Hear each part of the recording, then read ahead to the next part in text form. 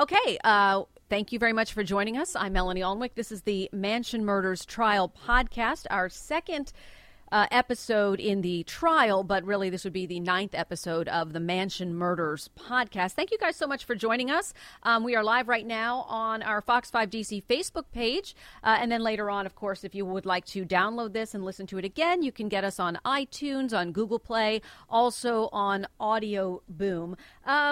Interesting week in the trial. There were only 3 days of testimony this week because they were off on Wednesday for the Jewish holiday, and also they're always off on Fridays because this is taking up so much of the court resources that they need to use Fridays to take care of other matters in D.C. Superior Court. So a couple of interesting things this week. Of course, the witness that everybody wanted to hear from, and that was Jordan Wallace. He testified for 2 days.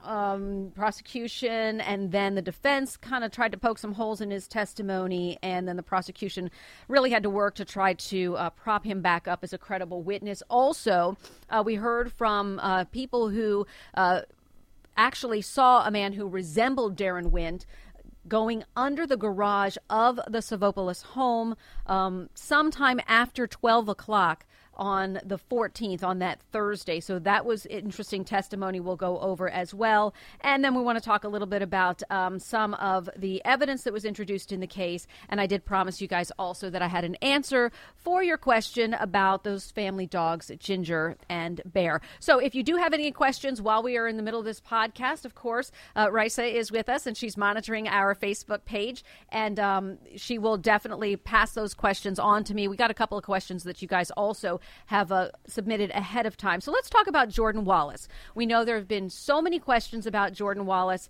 When he first got on the stand, the prosecutors took him through the events of the day, how he had been at the studio, and then on Wednesday evening he got a message from Sava essentially saying, "Hey, Jordan, change of plans. I have a package for you to pick up. Please go straight to the office. I'll be in about 10 or so. Lots to do. I'll be back in touch. Appreciate it." His voice sounded perfectly normal. This was about 8 o'clock in the evening on Wednesday, sometime after Sava had come home, and we believe at that point that the family was being held. Jordan became very emotional on the stand. When they asked him whose voice is that, he broke down. He said it was Sava. And then he went through the other events of the day and of the next day, that he had received a text in the morning. He had gotten his directions that he was to meet, go to the office. Ted Chase, the CFO of American Iron Works, met with him. And then they went together to the bank to get what he thought was just a package. He said he thought it had something to do with money, but he wasn't sure because that's why they were at the bank. He said that then Ted pulled those 4 rolls of cash out of his pockets. That was the crazy thing, right? That a bank would just hand him these wads of cash, described as, 4 big wads of cash, $10,000 in each packet. They were tied with those white money bands, but they didn't put it in any sort of thing for him. I guess Ted thought maybe somebody would actually put it in an envelope for him, but then so he had to hand the cash, took it out of his pockets, and gave the bundles of cash to Jordan. He put them in his red backpack, and then followed his instructions. He texted Sava at 9:51 and said, "I have the package and I'm on the way." And then he was told to call when he was 10 minutes out to get directions. Prosecutors did show the evidence, the timestamp from his cell phone, that he made a call at 10:15 saying he was 10 minutes away. He was told to leave the cash on the driver's seat of the red Mosler sports car, and that the right side of the garage door had been left open for him. And then at 10:26, he texted Sava again saying package delivered. He said then he went to work in Chantilly. Prosecutors showed a receipt that he went to Lowe's in Chantilly. They actually showed a video of him from Lowe's in Chantilly at noon, and then a receipt from him at the Chantilly Arby's at 12:24, and pretty distinctive. Jordan at that time was wearing sort of like these coral-colored pants and a very bright shirt that had the large buffalo check on it. You know what I'm talking about? And there was red, white with a little bit of blue in it. So his outfit that day was very distinctive. He also was wearing sort of his signature big white sunglasses. He always likes to wear sort of fashionable clothes. So he was seen on the video, the security video at the bank, in that outfit. And then he was seen in that same outfit at the Chantilly Lowe's. So prosecutors are trying to show where he was so that he has an alibi for where he was at particular times. But as we know, some people have said that his testimony was problematic. Some of that comes from this. This is the affidavit in support of an arrest warrant that D.C. police had used in order to arrest Daron Wint. And twice here, the officer who basically filled out this report, twice he used the terminology that Jordan Wallace lied. He said that Jordan Wallace lied when he stated the money was in a manila envelope when he got it from Ted Chase. Also said that Jordan Wallace lied when he said the vehicle was locked, that indeed then later Wallace changed his story and said that the manila envelope came from his own car. He didn't want to put the cash, just bare cash out there on the seat of the red Mosler sports car. And so that's where things became problematic for Jordan Wallace. We were shown the interrogation room from when police were talking to Jordan Wallace, and he was there for 4.5 hours. And it's clear that the detectives didn't believe him that a bank would just hand him wads of cash. And they also said that they had they looked through his cell phone, and the one detective was saying, I have a big problem with the fact that you omitted this. And Jordan was saying, I didn't omit it. I didn't know what was going on. I didn't mean to overlook that, and just saying that it was a long day, that he was tired. And so I think prosecutors were able to kind of leave it with the impression with the jury that Jordan Wallace did correct his statements while he was in that 4.5 hour interview. Why the detectives on the case characterized it as lying, I think that is their characterization, but the prosecution is trying to say it was not a lie. They were simply misstatements from a guy who was stressed and scared and confused and didn't know what was going on. However, Wallace is a key witness, right? So what the defense is trying to do is to show that he's not credible. If they can show in any way that he's not credible, then the jury can kind of, in a way, maybe discount the rest of his testimony. So there's really kind of interesting tactic on the part of the defense. So first of all, before Jordan Wallace was even called to testify, there was a discussion where the jury wasn't present. The defense was trying to say that Jordan Wallace should not testify until he had an attorney representing him in court, because the defense said that they had 2 lines of questioning where they believed Jordan might want to plead the fifth, that he wouldn't want to incriminate himself. And that's a tactic in a way. I mean, either they have the information or they believe that if Jordan has an attorney with him, then it would make it look like he has something to hide.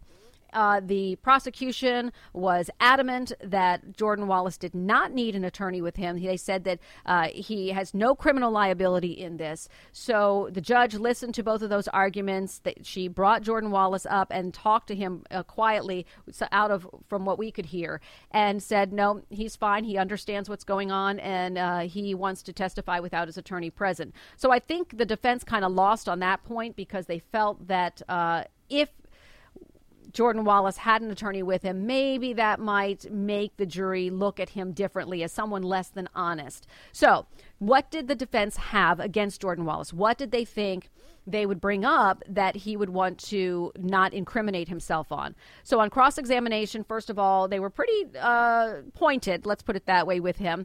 They asked him about his marijuana use, and he did admit that he used marijuana in college. Now, we know it's not a crime anymore to possess or to smoke marijuana, but they also asked him if he'd ever purchased it from any of the Wint brothers. So I think they're trying to make a connection between Jordan Wallace and some of the Wint brothers. The defense said in opening statements that, as we know, they believe that Daron Wint and Stephon Wint Daron's brothers were the ones who planned and executed the initial kidnapping. They say that Jordan Wallace was probably the inside man. They think he had knowledge of the house, knowledge of the security system, those sorts of things. So they have to show that Jordan Wallace had some connection to the Wints. And he was adamant in saying he does not know them. He never purchased any marijuana from them.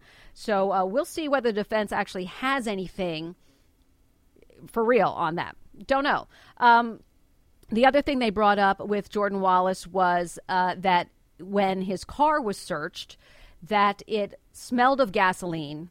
And they also said in opening statements that the car tested positive in 2 spots for ignitable fluids. So Jordan's answer to that was, look, he's a car racing fanatic, that he works on cars. He worked at a go-kart track, and that he sometimes would transport gasoline in his car and had been known to, he said once he put a carburetor in his backpack. So that was his reasoning for why those materials would be in his vehicle. So I did have a question. I actually had my own question here before I get to your questions. So I had a question for an attorney, because one of the things I was curious about is, I mean, they're going after Jordan Wallace hard here. And I wanted to know if the defense can allege that Jordan Wallace committed a crime without evidence. You know, can they say these things? Can they say or plant that seed of doubt with the jury that he may have purchased marijuana without having anything to back it up? So what I was told from David Benowitz, founding partner at Price Benowitz, he's a defense attorney, and he's a great guy. We're able to bounce questions off of him when we need them. So what he says is there has to be a good faith basis to ask the question. So they have to have some kind of information, either that maybe it was just that he had smoked marijuana, and the fact is that Jordan's dad, a retired Prince George's County police officer, lived in the same apartment complex as the Wint brothers. So that could be enough to meet the standard for good faith. David Benowitz told me that the standard for good faith is pretty low. Also mentioned that the government could choose to object if they wanted to, and then the judge would have to meet with the prosecution and the defense and kind of test whether or not they have that good faith basis and decide whether the questioning can go forward. So we're going to continue while our lights are going on. Raisa, if you see that post back there, no, the post in the middle of the newsroom, there's a number 1 button on there. That's what you need to press in order to get our studio lighting on. But we're going to continue while we're trying to figure out the studio lighting. We're just going to continue with our audio portion of this. Hey, you know what? It's live podcast. It's live TV. Anything can happen, right? So again, apparently the defense can allege that someone may have committed a crime, and they just need to have some kind of basis for it. So that was my question. And then I know that some of you guys had questions too. Let's see. Shantice Coachman, who's a member of our Fox 5 DC Mansion Murders group, she wanted to know if Daron Wint showed any expressions in court, and did he look up at the picture of poor little Philip's body. So she's referring to yesterday, the first thing that they talked about in court was whether or not they should show this picture to the jury. The defense did not want the picture shown because they felt like it was prejudicial, that it would inflame the passions of the jury. They also said it was extremely disturbing to everyone. I would agree with that. The prosecution said we need to show it because the jurors need to see the extent of the damage that was caused. So eventually the judge ruled that they could show the photograph, and it was in the course of having one of the firefighters testify, one who actually found the body of Philip in that room. And he said it was black in there and smoky, and he unexpectedly fell through a hole in the floor. The fire was so hot that a fire investigator testified that there was a flashover in that room, that literally everything burned on just right away. So it gets so hot, all of a sudden everything just explodes, right? And there was also a point of origin of the fire. So the fire was so hot that it burned through the floorboards, and that's what caused the bed to kind of tilt a little bit into the floor and caused that firefighter to fall. And when he was falling, he said he grabbed onto something to stabilize himself. That's when he grabbed onto the bed. And then that's when he felt what he thought was a body. The thing is, the body didn't have any features. He said he felt for the head, but he couldn't feel a face. And the image was then shown. It was only up for 5 seconds. There were no arms or legs below the elbows and the knees, and there really were no features. It was a completely smooth kind of surface. It was odd looking, almost like a stuffed doll before you put any features on it. Just like that muslin covering. If you were just kind of building the body of a doll before you began to put other things on it. I don't know if that's a good description or not, but that's the way that it appeared to me. Anyway, did Daron Wint show any expression in court at that? No, he didn't. He really hasn't shown a lot of expression in court at all. I'm sure he's been coached up as well. I haven't seen him reacting to anything. As Paul and I mentioned last week, he's deferential. He comes in well-dressed. He stands up and addresses the judge. When the jury comes in, he stands up when the jury comes in and then sits down. So I think he's following his instructions there very, very well. Another really interesting thing that we had happen was the eyewitness identification, sort of. We'll call it sort of. So two people who work across the street from where the Savopoulos mansion was. The mansion is on the corner of Woodland Drive and 32nd Street. And across 32nd Street is the back area of the Australian ambassador's property. And two people who were working there, they were outside on the 14th. There's sort of like an upper terrace. There's a lawn area and then an upper terrace that kind of overlooks what would be the garage area. If you guys have seen those pictures of where the garage is and the driveway of the Savopoulos mansion. So they said it was about noon, and they both knew it was noon because they had been talking about whether they should call somebody for some supplies for the yard work before the lunch break. And they happened to see someone who kind of just caught their eye coming down the sidewalk and then heading purposely is what they called it, heading along the sidewalk and then making a diagonal straight for the right side garage door. They said that this person was medium build, less than 6 feet tall. They said that he was wearing a white shirt, perhaps a tank top, dark skin, dark jeans, shoulder-length dreadlocks, maybe wearing a skull cap with a string bag on the back. And they said as the man approached the right side garage door that it just kind of seemed to open for him, and he crouched underneath and the door closed behind. So they didn't really get a chance to see the face. They also testified on the defense asked, well, did you see whether they were was this person wearing a construction vest or a construction hat?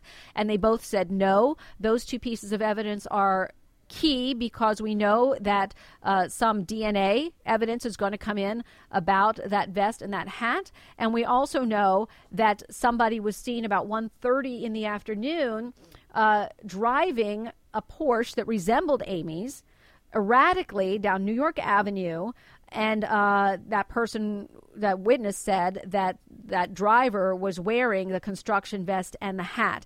Another interesting thing that came up from our Mansion Murders podcast, episode 4, I'm going to try to pull this up here for you. So one of our colleagues here, Ronnie McRae, who worked extensively with Sarah Fraser on the initial Mansion Murders podcast, drew this to my attention. So I want you to hear, I'm going to try to play it. If not, I'll have to paraphrase it. This is Sarah talking to some women who noticed something in the Hyattsville parking lot where Amy's burned out Porsche was located. Let me see here. So you're in the area of where the Porsche was torched on May 14th, 2015. Were you working that day? Yes, I was. Two of us were leaving and going to our cars in the parking lot. And there was a gentleman walking through the parking lot that just made me uneasy. So I stopped my coworker and said, let's just kind of huddle here, hold your purse, talk. Let's not go to our cars until we see where he's going and what is his deal. And I can still to this day see what he was wearing, the necklace, hair, jeans, the belt, the whole 9 yards. And it was a very uneasy feeling. And I've been here for years and never had that feeling. So he stopped, turned around near our cars, and walked back the other way. Kind of looked around and then came back past us again. Now, once he was past, we went and got in our cars and we left. And it was probably within 10 minutes after we left before the Porsche was set on fire. Okay, so interesting there that they said that they could see that man. And what I understand is they said that man was wearing a white shirt and dark jeans. So that would match the same description of the same person that was seen going underneath that garage door. We also had a question on the Facebook group about the garage door opener, and we know that it was introduced into evidence yesterday, a garage door opener. So a lot of people have been speculating, well, how did Daron Wint get under the garage door? Was somebody opening it inside for him, or did he have an opener? Both of the witnesses who saw the man said they did not see anything in his hand. So a garage door opener was introduced into evidence yesterday. We have no way of knowing where that opener was, whether it was there's no way at this point saying that Daron Wint had it in his hand, but we assume that it may have been one of those pieces of evidence that was sampled for DNA. We don't know yet what the results of that were. Also, Jordan Wallace testified that the family did have garage openers in 2 of the cars. So that's going to be some interesting testimony that is going to come up as well. Another question that we had, question going back to last week's testimony, if you remember that Nellie Gutierrez said that she got a text from Amy at 9:56 in the morning, and that then she tried to call Vera at 8:30 in the morning and 8:46 in the morning on that Thursday. And she also texted back to Amy that she didn't have any plans to go over and that Monday is fine. So the question was, why didn't Nellie try to call the house when she couldn't reach Vera? That's a tough question. I mean, I don't know if she probably didn't call the house on a routine basis. She did testify that when Amy texted her, that she wasn't planning on going over to the house. It wasn't her day to work at the house. And so she just kind of was done with it. We don't know where she was afterwards. Somebody wanted to know, well, when Bernardo Alfaro, who is Vera's husband, when he got worried and then went over to Nellie's husband's house, where was Nellie? At that point, we just don't really know, and she certainly wasn't asked any of those questions. And we did hear from Vera's family this week. That was interesting, too. Her stepdaughter, Claudia Alfaro, very emotional on the stand. You can imagine, I mean, how difficult that would be to know that you were there. You were there that morning. You were right near where your mother, stepmother, wife was being held, and you just couldn't detect it, and you just couldn't get to her. So Claudia was outside the Savopoulos mansion with her father. So her father got worried. He came home at 7 in the morning. He tried her cell 9 times and couldn't get her, but then he had to go to work. He works overnight. So he wasn't able to reach her. When he got back from work, she wasn't home. And then they went to the house, and Bernardo said he tried knocking on the door, and nobody answered. He got the feeling that somebody was inside, and because he heard a chair scraping. And it was right at that moment when he went to look in a window that he got the call from Sava saying, hey, I'm really sorry. I should have called you. But, Vera went to the hospital with Nellie. So that was very confusing. And Claudia also, when she was out there, she had texted pictures of Amy's Porsche, which was parked on the curb outside of the house.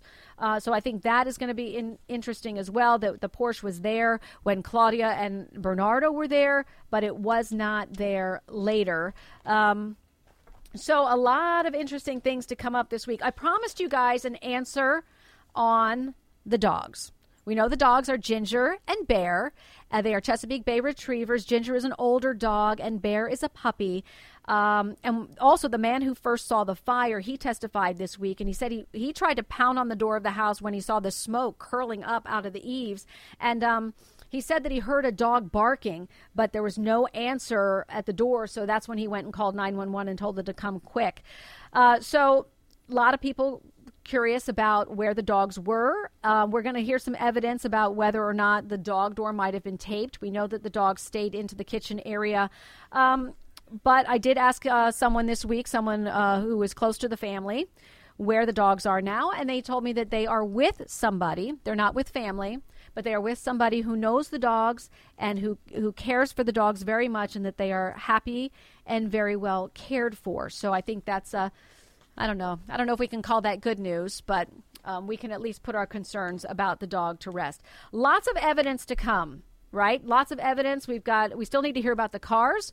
We still need to hear about all the DNA evidence. We haven't even gotten yet to the arrest of Daron Wint, where he was, who he was with. We know there was cash. We know his brother.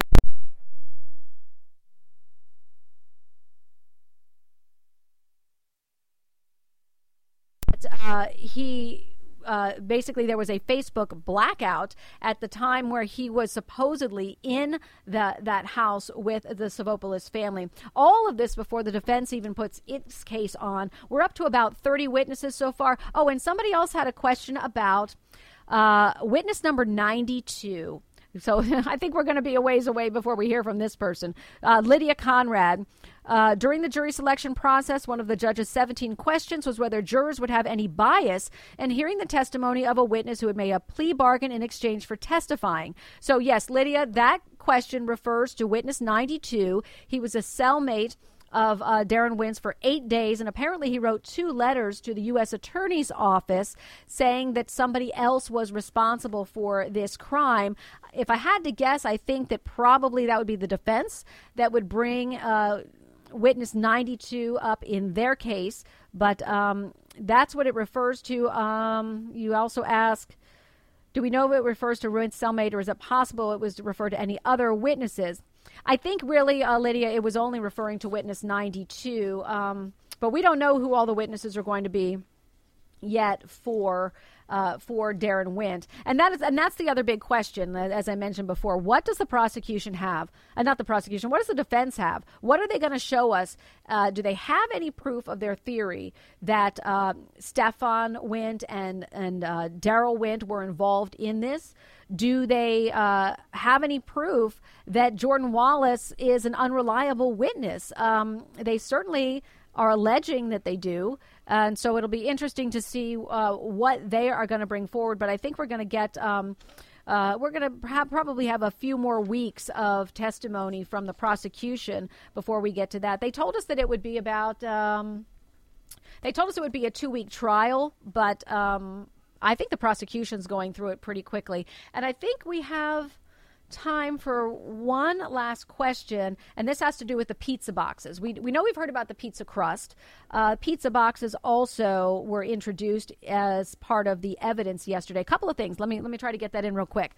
We know that a knife that was used to prop open a basement bathroom window, that was introduced into evidence. Some pieces of duct tape were introduced into evidence. A shirt, a number of items that appeared to be blood-soaked, including a baseball bat. And I had said early on I thought that was going to be ominous testimony when we had Jim Martin, who is Philip's grandfather, testify that he had given Philip a special birthday gift that was a Louisville Slugger baseball bat with his name engraved on it. That bat with some blood on it was introduced into evidence yesterday. So the question from Missy Robinson about the pizza boxes, she said that the tech testified that he didn't remember pizza crust being collected. I don't recall that testimony, but to be honest, sometimes I have to step out of court and tweet and update other people on this trial. But what I did do is I went back to the affidavit, and it definitely says 2 pizza boxes were recovered, And then it says one of the pizzas appeared to be whole cheese with none of the pieces consumed. The second pizza was pepperoni and appeared to be 3/4 or more consumed. Additionally, inside the pepperoni pizza box were several pieces of pizza and uneaten crust from a partially eaten piece or pieces of pizza. So, Missy, if I had to guess, I would say that maybe the tech didn't remember the crust being collected is because it's possible that it was in the box itself. There are also other people who collected evidence. So one tech testified, but we know the detective is also going to come back and testify as well. So as we said, much, much more to come. It is now 11:30, so my time has expired. Thank you guys so much for listening to this podcast. Thank you to Raisa Crespo for her help with our live feeds. Also want to let you know, if you want to subscribe to this, that would be great. We're going to be on iTunes, Audio Boom, Google Play. You can submit questions to me or comments on Twitter at Fox5Melanie or on my Melanie Alnwick Fox 5 DC Facebook page, and of course on our Fox 5 DC page as well. Thank you guys so much. I'll be following the trial, and we'll see you next week.